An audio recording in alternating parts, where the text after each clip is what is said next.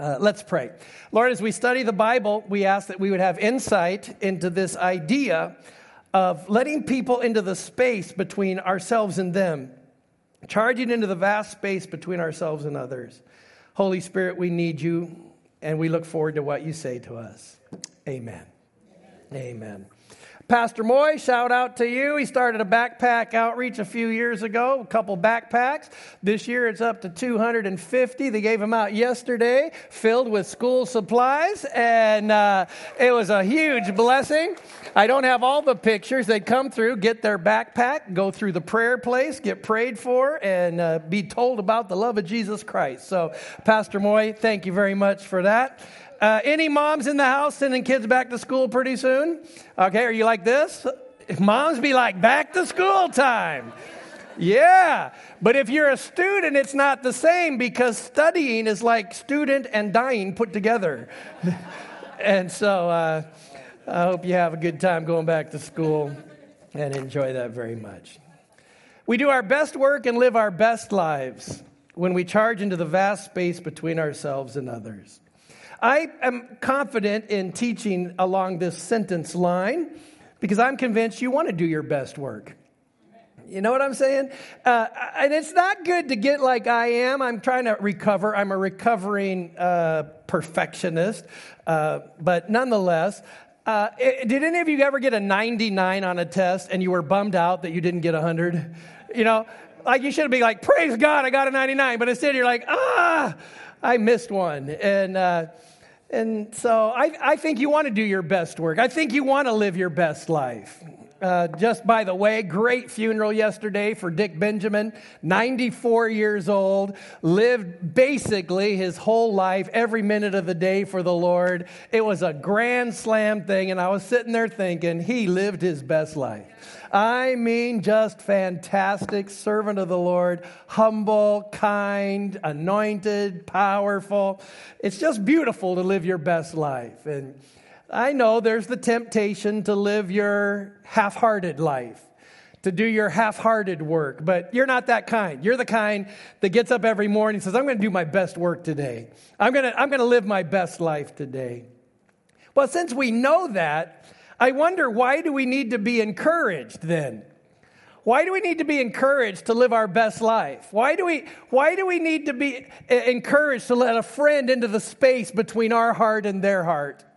I know myself, when I was a teenager, my dad was the pastor and our youth pastor, and I would have talked to anybody about my life other than my dad. You know, my dad loves me. He loved me. He would have helped me a lot. But something inside of me was like, don't tell Dad that you're struggling. Don't tell the youth pastor that you lusted, or don't tell that you got to look right. Why is it that these people love us and they are willing to charge into the vast space, but we need encouragement to do it? I think I get it. But for example, Celebrate Recovery. This is a great group of people who love to help you come to a place of recovery. If you're in Celebrate Recovery, say aye. It's a good thing, right? But why is it? It takes like 3 747 sets of engines to get you to go to your first one. You know what I'm saying? It's like it just takes this. Well, I said last week, it might be inertia. There's just this inertia that keeps us from moving toward relationships that'll help us. I said that it could be caution. Well, I don't know what's going to happen there, and I'm kind of afraid of rolling into there. Or number 3, it could be disappointment. I tried that kind of thing before, and it was disappointing. I'd like to add now 2 more components to why it might be we need to be encouraged to let somebody into the vast space around ourselves and others. So let's say this is the vast space around you, and this is the vast space around the others. What I want to talk about today is what is in this vast space. What is in the vast space between yourselves and others? Well, before we can even get to this vast space, we have to deal with the first thing on the agenda today, and that is suspicion of the other person. We have, as human beings, a natural suspicion. We have this natural, well, I don't know about you. You look a little different, sound a little different, talk a little different, walk a little different, live a little different, whatever. We have this suspicion that I think is part of fallen humanity. And before we can even get to where we have a shared space that we need to navigate, we have to overcome this suspicion of each other. I like to tell this story. I went to Walmart a couple months or years ago. I can't remember how long ago, but there were a bunch of thugs in front of the door, Samoan thugs. Their arms were bigger than my waist, and they're like scary dudes, right? So I think, I'll go to Fred Meyer. I'm afraid of these brothers, right? I think, come on, Kent, you're a mighty man of faith and valor. You have an angel on the right and left. Go to Walmart, Kent. I get up to the door. They go, hey, Pastor Kent, how you doing? They go to MCA Island Revival. So why am I suspicious? Because I have a sinful heart. That's why I'm suspicious. Number one, suspicion we have to overcome is racism. Racism is a huge suspicion that cannot be in the body of Christ. Racism is an incredible sin. And racism simply states that I am measuring you based on a set of preconceived measurements in my heart about your race. And I think I can talk racism with you today, having been the only white kid in my town for a while and having had a few rough bumps in the way. I think I have a little bit of a foundation from which to say racism is a way that doesn't let us come together and do our best lives and live our best work. It's a way to make us suspicious. It's a way to put flesh on hearts that aren't pleasing to God. Racism. This lady was burned badly. She got in the shower at a new place and she turned the water on hot. And it was so hot it burned most of the skin off of her back. So she was in the burn unit. And a guy named Sarge became her friend in the burn unit. He was burned so bad, all of his visible skin had been burned off. And so Sarge is helping this lady and telling her all kinds of stories and telling her all about the beautiful world and how she was going to get skin grafts and she was going to make it. And one day they were talking and she said, you know, Sarge, where'd you go to college? He said, I went to Grambling University, ma'am. She goes, that's a black college, isn't it? He said, yeah. What color do you think I was before my skin was burned off? Does it take the removal of skin for Christians to be able to say, racism will not be in the space between you and me? You're my brother, you're my sister, we are the family of God, and under the anointing of the Holy Spirit, you are you and I am me. I will be a white guy for eternity. I wish I could be a black preacher when I get to heaven and play the organ both, but I'm going to be a white guy in eternity. I am what I am, and you are what you are. And guess what? God likes it because he says around the throne is every tribe, every kindred, every tongue, all bringing praise to the Lord because God made us the way we are and he likes it. Amen. Genderism is the next line. Genderism. Well, you know, I don't have any friends my age. Here's one of I was in a jacuzzi in California. This is where I do most of my vacationing, is in a jacuzzi. I love hot water. Hot water and me get along good. So this man gets in the jacuzzi. I said, my name's Kent. I'm from Alaska. Paula goes, don't tell people where you're from. They don't care. It's my opening line. I'm Kent from Alaska. He goes, well, I just moved here from Oregon I just moved here to California from Oregon. I said, great, why? He goes, I want to be close to my kids. I said, well, that's really cool. How's that going? He goes, their phone's broke. I didn't get it. I said, well, is it like hard to fix phones? He goes, I don't mean their phones broke. I meant the closer I got, the less they want to do with me. You get it? Hey, you're old, Grandpa.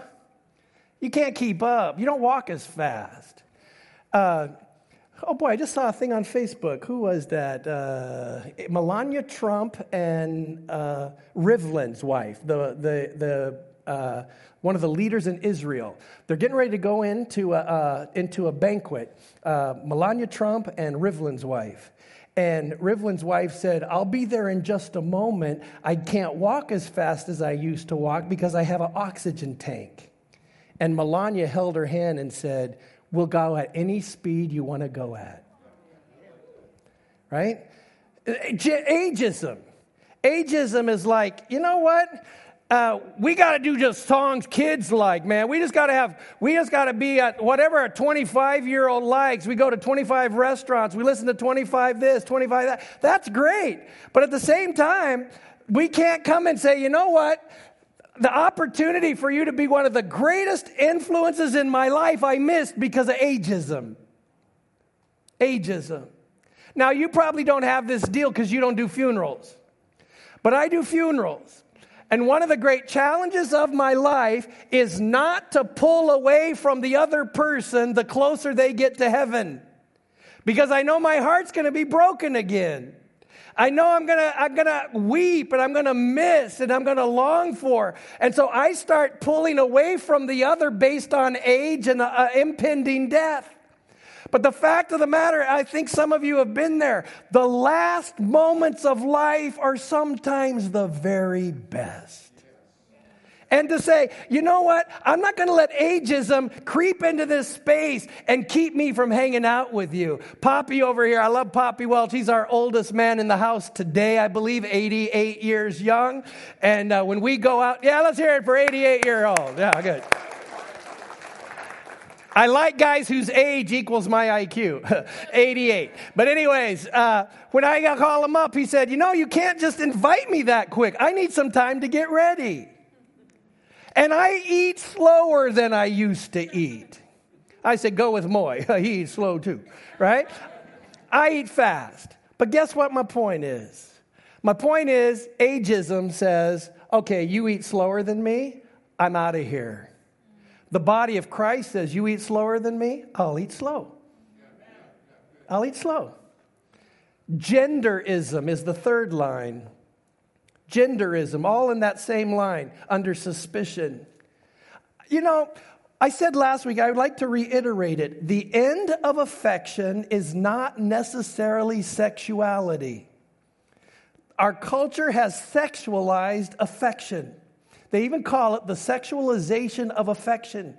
It doesn't need to be that way. It doesn't need to be that way. Yesterday's funeral for Dick Benjamin was a highlight for me. I had a blast at it. My buddy, Rick Benjamin, was up there honoring his dad, and his wife, Dolores, did the worship time. She did songs that Dick liked back in the 40s, the 50s, and the 60s. And guess what? I can stand here today and say, Kent loves Dolores. I don't love her like a wife. There's no sexuality or sin in my love for Dolores. But genderism would say, hey, you're a different gender than me. You need to, stay away. Brothers, you need to come to a place where genderism doesn't drive you away from the possibility of having one of the greatest friends you ever had in the gender that's different than yours. To have people come along, and it was funny, they did say yesterday at the funeral, they said Dolores was Dick's favorite worship leader. And that's pretty cool. Because my deal is, I was always trying to get him to like women preachers, but he thinks the Bible said women couldn't preach. So all Dolores did was preach through song, and it was cool. You know what? Repent and love your husband. She'd be playing up there. Yeah, find another church. You're ruining this one, or whatever. And yeah, every lady here, you can have a man in your life, a friend that's a man in your life, without it being sexualized. To just say, this is my friend. And I can't even start in this room. Zelda is a very good friend of mine, and Kim is a good friend of mine. I could go through hundreds of people that are friends of mine, but racism, ageism, and genderism tends to separate us out. The second line down is xenophobia, Xenophobia. Xenophobia. Xenophobia is where you're just afraid of somebody that's different than you. You don't have any particular reason other than they're different. It's just like a fear that somebody's different.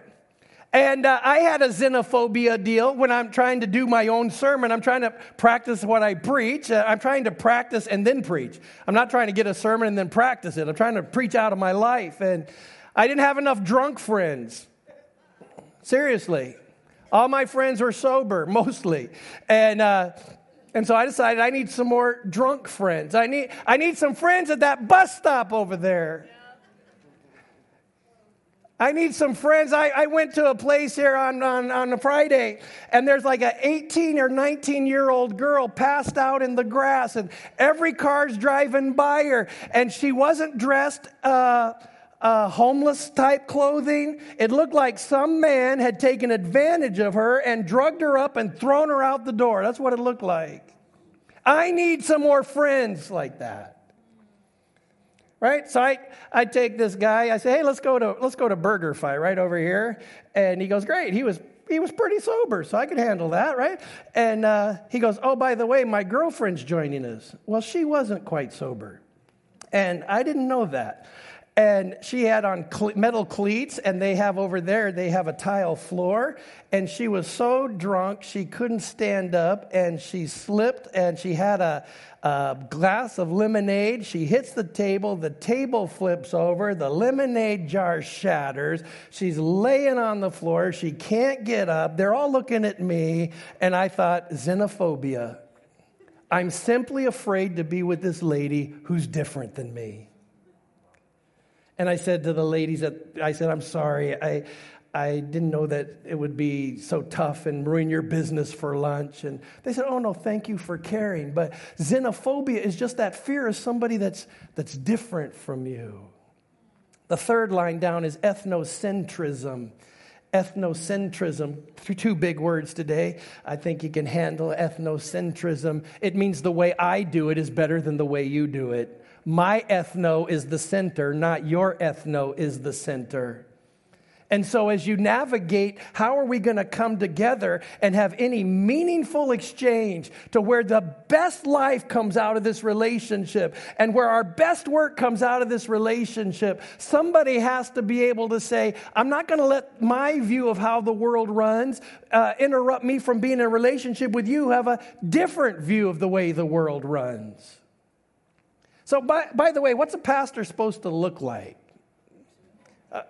How many, should a pastor wear a suit? Let me see your hand. Pastor should wear a suit. I got a lady here, a suit. Pastor needs to be in a tie. Let me see your hands. Pastor needs to be in a tie.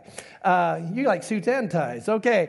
Pastor needs to wear, the funniest thing, I was in, where was I? I was in Maui. I go to Catholic Mass because they're the only church that has church every day. So anyways, I go to Mass all the time when I'm on vacation. Paula won't go, but I do. And this guy, he has on a robe, and I think he's behind the altar, and the guy's got the cross like this, and they do all this really cool Catholic stuff. And when that's over, they leave the altar and they go down the middle. The guy had a cutoff robe, and he had shorts, and he had sandals on, and his dog was under the altar. Yeah, I don't know.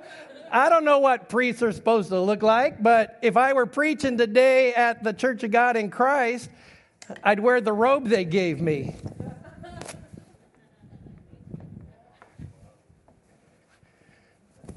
This is what a pastor wears in a different ethno.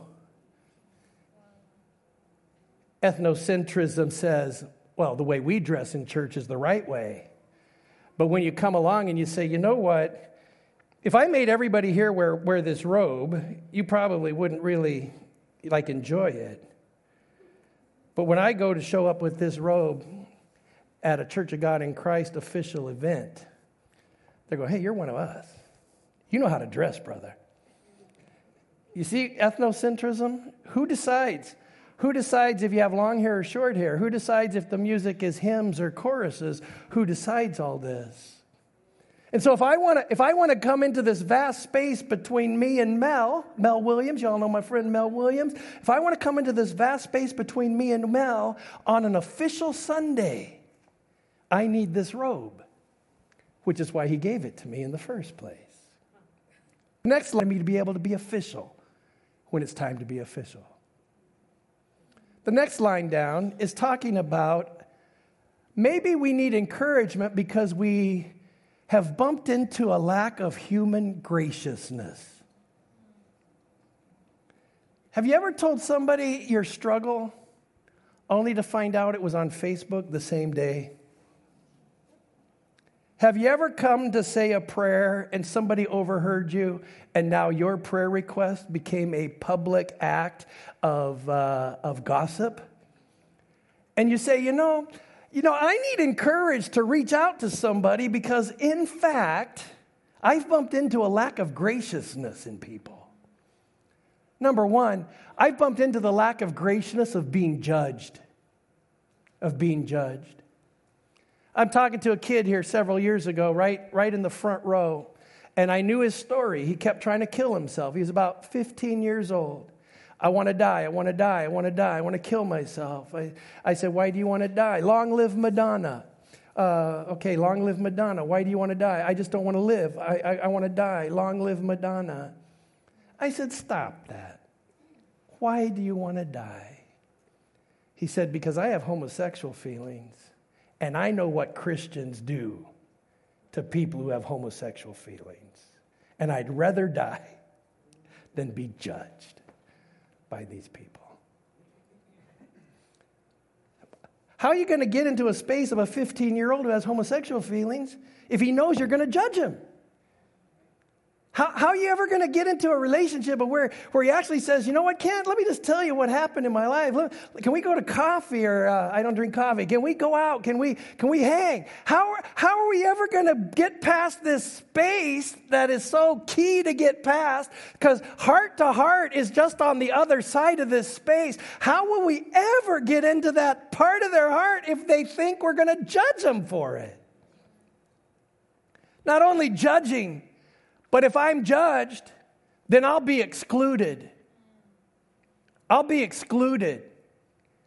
I was listening to Tommy Barnett one time, and he was talking about the huge growth of their church. It was called then First Assembly in Phoenix. And they had this ministry where hundreds and hundreds of pregnant teenage girls were being cared for.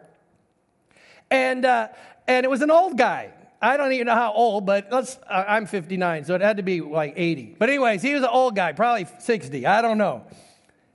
But he came to Tommy Barnett. He said, hey, Tommy, I figured out why Christian teenage girls are aborting. Do you know that a Christian or a churched teen is more likely to abort in the United States than an unchurched teen? It's a fact. He said, Pastor Barnett, I think I got it figured out. He said, what is it? He said, the girls are telling me they'd rather violate their conscience than be excluded from the church's circle of love. Didn't expect to get emotional. Yeah, how am I ever going to bridge this gap here? How am I ever going to tell a teenage girl that you mean the world to me? You mean the world to Jesus. He loved you. He gave his only begotten son for you. God is crazy about you. And whatever's in your life, I am not going to exclude you. I'm not in the ministry of exclusion. I hear this at least once a month, maybe more. Pastor, what I'm going to tell you will probably end our relationship because I've been really bad. To which I can say, by God's grace, if he helps me, I won't exclude you no matter where you've been and no matter what you've done. Oh man, I got to tell you my favorite story now that I said that line. Just popped into my head. I've said it 800 times. I'm going to say it another 800 times. It's in Brazil. And a little girl comes to her mama and she says, Mama, I want to live in the big city, not here in this little village. And mom says, no, if a little girl like you goes to the big city, big mean pimps will get you. And you'll be sex trafficked, sweetie. You can't go. But one day, mom got up, and the girl was gone. She had gone to Sao Paulo, Brazil, a huge city. This broke her mom's heart. Her mom couldn't figure out what to do. So she went to one of those little boxes that they have like in malls. You sit in there, and you put in some quarters, and it takes a bunch of your pictures. and out comes a strip of pictures. And so what Mom did is she wrote notes on the back of those pictures, and she went brothel to brothel, and she put pictures behind every mirror she could find. And one night, her little girl stumbles into a bathroom and sees a picture of her mom. She picks it up and she reads and looks at it, and on the back, it says, "Wherever you are, whatever you've done, come home." I say that to you today. Wherever you are, whatever you've done, we cannot have a hint of exclusion for you or for me. Well, if I'm judged and I'm excluded, I'll probably be punished. Number 3, I'll be punished. So, brothers and sisters, this is further than I got in the first service on this same sermon. I have 2 more pages to go, but I'm not going to make it today through the whole thing. Brothers and sisters, when we take a look at this, we realize this sacred space between ourselves and others has some stuff that we really need to deal with. Alexander Solzhenitsyn, the greatest thinker, in my view, out of Russia in the last 100 years, said, "The line separating good and evil passes not through states, nor between classes, nor between political parties. The line between good and evil passes right through every human heart." So for you to let me into your heart, I've got to let God do some work in my heart. For example, in Colossians chapter 3, it says, for this to happen, there's some stuff in your heart, Kit, you got to put to death. There's some stuff that I don't have time to get to the stuff he wants to add to the space. But for right now, I just have enough time to mention, you know what, Kent? If you really want to be able to have Chris Roebuck get into your space and you charge together and become a creative pair that does incredible things for God, Kent, you need to put to death some stuff in you that's earthly. Number 1 is sexual immorality. Sexual immorality. Is there a woman in the church that wants me to charge into your life, into that space between you and God, if you have even the slightest hint I'm sexually immoral? You don't want somebody charging into that space if they're immoral. Here's one that really troubled me. One of our young adults a couple years ago, she married her fiance, which is what generally happens.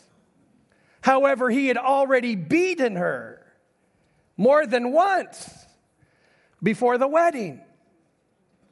Paul's saying in Colossians chapter 3, you know what? You need to not have any of that impurity and that out-of-control passion. When you're letting somebody charge into that space in your life, you have to make sure that these people that you're letting into your life have come before a holy God and said, you know what, God? I want you to make me as clean as the blood of Jesus can make a guy. Amen. He says, if you think that I have any sexual immorality in my heart, and I come up to you and I say, hey, let me into that space between you and God, you have every right to think I'll take advantage of you. But when you come before the Lord and you say, you know what, God, I'm gonna make the lordship of Jesus over this space. I won't have any covetousness. I won't have any idolatry. Covetousness in this illustration would make I am a means to an end for you rather than being a person. Have you ever had somebody in your life that didn't really love you? They just knew you could help them, and so they wanted the help you could give. Here's a story that I think God's helping me with. I have 2 very rich friends. I have a couple of friends that are rich. I have 2 friends that are billionaires. And the Lord told me to pray for this billionaire every day. So I told him, I said, the Lord told me to pray for you every day. And I just want to tell you something. Most people want something from you because you're a billionaire. I will never ask for anything from you, but pray for you every day. Friday, I get a call. Hi, my name is Josh. I say, hi, Josh. I'm friends with your billionaire friend. He asked me to call. He wants to do something special for Malden Community Assembly. I said, good. We'll be happy to take it, as long as he knows the Lord laid on my heart to pray for him and never to ask for anything. Can you imagine? Everybody wants something from you. Can I have this? Can I have that? Can I have the other thing? Can I have the other thing? Can I get? And I'll say, like, am I a human here? Or am I like a vending machine? It says, I'm not an end to a means. I'm a person. I'm a person. Praise God. You good? I got 2.5 more pages to go, but I think you're done listening and I'm done talking. So, all right, my conclusion for today. I'll be back on this next Sunday. My conclusion is the answer to racism, the answer to genderism, the answer to ageism, the answer to xenophobia, and the answer to ethnocentrism. Are you ready for my great big scientific study? The answer is friendship. It's not complicated.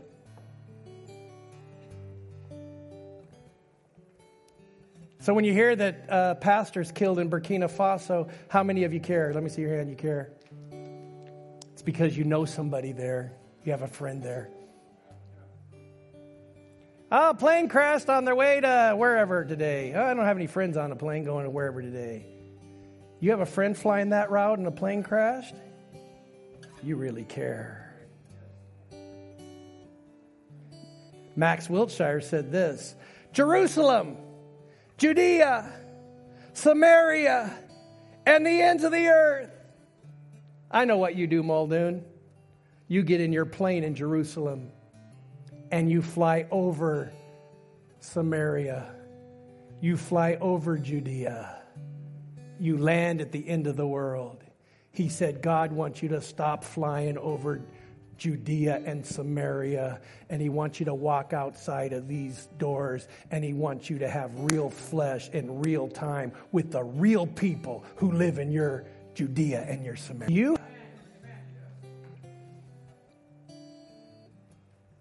Do you have the faith to make a friend in somebody who's very different than you?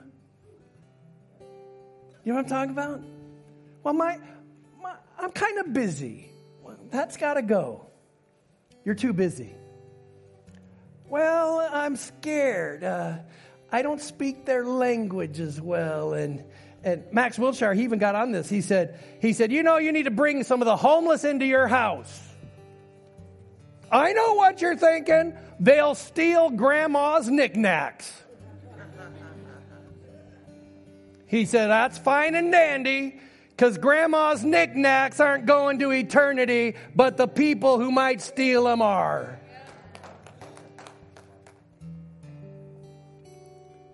Say, hey, now, I have a master's degree in cross-cultural leadership. So this is kind of my thing I study. My professor on this class disagrees with me. She says, Dr. Paula says, to notice race is racist itself. I think that without noticing race, I'll never be the man God wants me to be. So, for example, I want an Iranian friend. I want somebody from Iran that's my friend. I'm not going to try to convert him right away. I just want a friend. You know what I'm saying? I want a friend. What's the likelihood of that happening if I don't make it intentional? 0. Unless I live in Iran, but I live in Anchorage. It's 0. So I don't think there's anything wrong with me getting in my little car, going to an Iranian restaurant and sitting down and saying, hey, where are you from? My wife goes, nobody cares. I go, I'm from Anchorage. Where are you from? My wife goes, nobody cares where you're from. They didn't ask. I said, it's my opening line. Give me a break. Yeah. That's why I went to the Ethiopia restaurant over here on Northern Lights. That's why I went to the Turkish restaurant over here on Northern Lights. That's why I went to the Bombay restaurant over here on Northern Lights. Because I'm looking for friends that are different than me. All right? Praise God. Are you playing the song I think you're playing? And friends are friends forever if the Lord's the